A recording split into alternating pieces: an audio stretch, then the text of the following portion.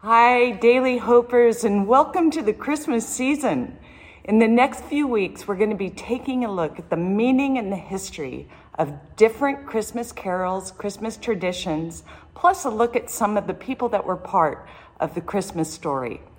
Today, we're going to revisit O Come, Emmanuel, yet with a different perspective. This song has a beautiful journey to become what it is today.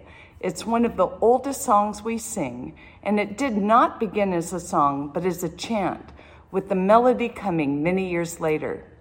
The first line, O come, Emmanuel, that invokes such a feeling of longing, which was true of those that followed God through the Old Testament. The Jewish people and many people from other religions were struggling in finding hope. It had been said that a person can live 40 days without food, 3 days without water, 8 minutes without air, but not a single second without hope. There was a hunger for hope that had been developing. Some historians said that at the time of Jesus' birth, it had grown to a fever pitch, praying for a deliverer and a Messiah. It was at a time of Roman occupation where the people were losing hope. I remember driving late in the night by myself to get to my brother's house 7 hours away. I was on a dark road and began to lose hope that I was going in the right direction. I was looking for a sign to give me hope that I would be there where I wanted to be. Well, the people of God were on a dark road, and God began to give them road signs, prophecies that began to tell them of a deliverer, the Messiah. He gave them hundreds of signs through the Old Testament. Yet in Isaiah, a prophecy is given to the whole house of Israel, and it says, "Therefore, the Lord himself will give you a sign. The virgin will conceive and give birth to a son, and will call him Emmanuel." Emmanuel is only used 3 times in the Bible. Emmanuel means God with us, and that is a powerful description of who Jesus is. Yet in this chapter of Isaiah, it may seem a bit unclear as to why God gives the prophecy at that time to an evil king and the circumstances that he gave it. Yet if there's anything of the Bible that is unclear, let the scriptures of the Bible help clear up the confusion. The Bible is the best commentary of the Bible. You see, 700 years later, Matthew brings it all together when he says that all this took place to fulfill what the Lord had said through the prophet. He was talking about the birth of Christ, was the fulfillment of Isaiah's prophecy.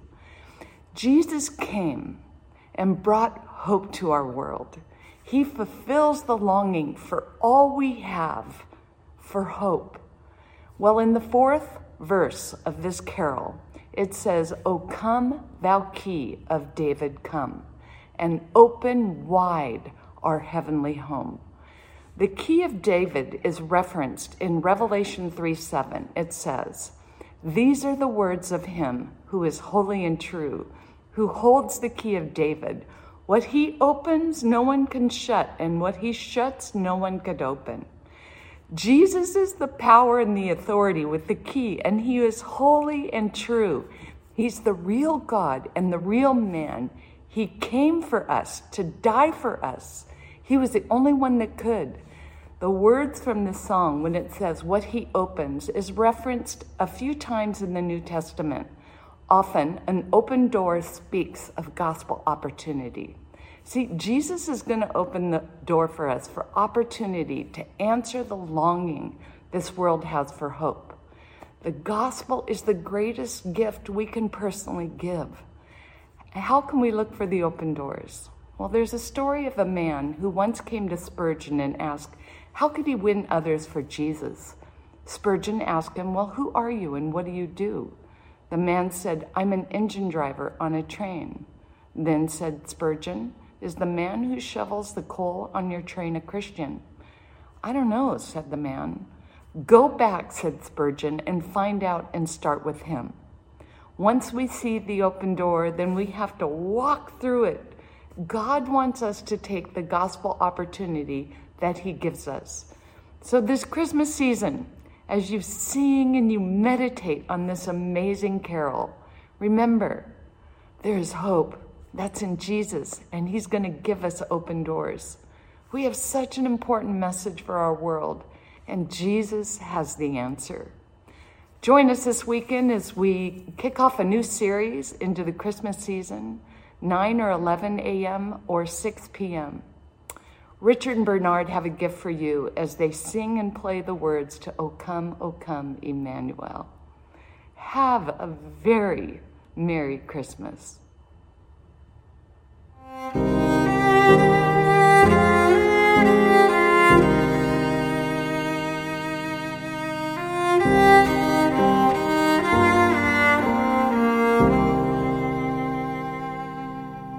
O come, Emmanuel,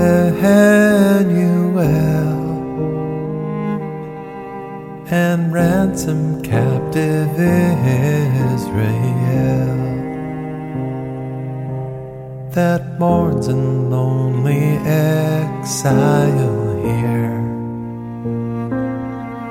until the Son of God appear. Rejoice, rejoice, Emmanuel shall come to thee, O Israel. O come, thy King of David, come, and open up our heavenly home. Make safe the way that leads on high, and close the path to misery. Rejoice, rejoice, Emmanuel shall come to thee, O Israel.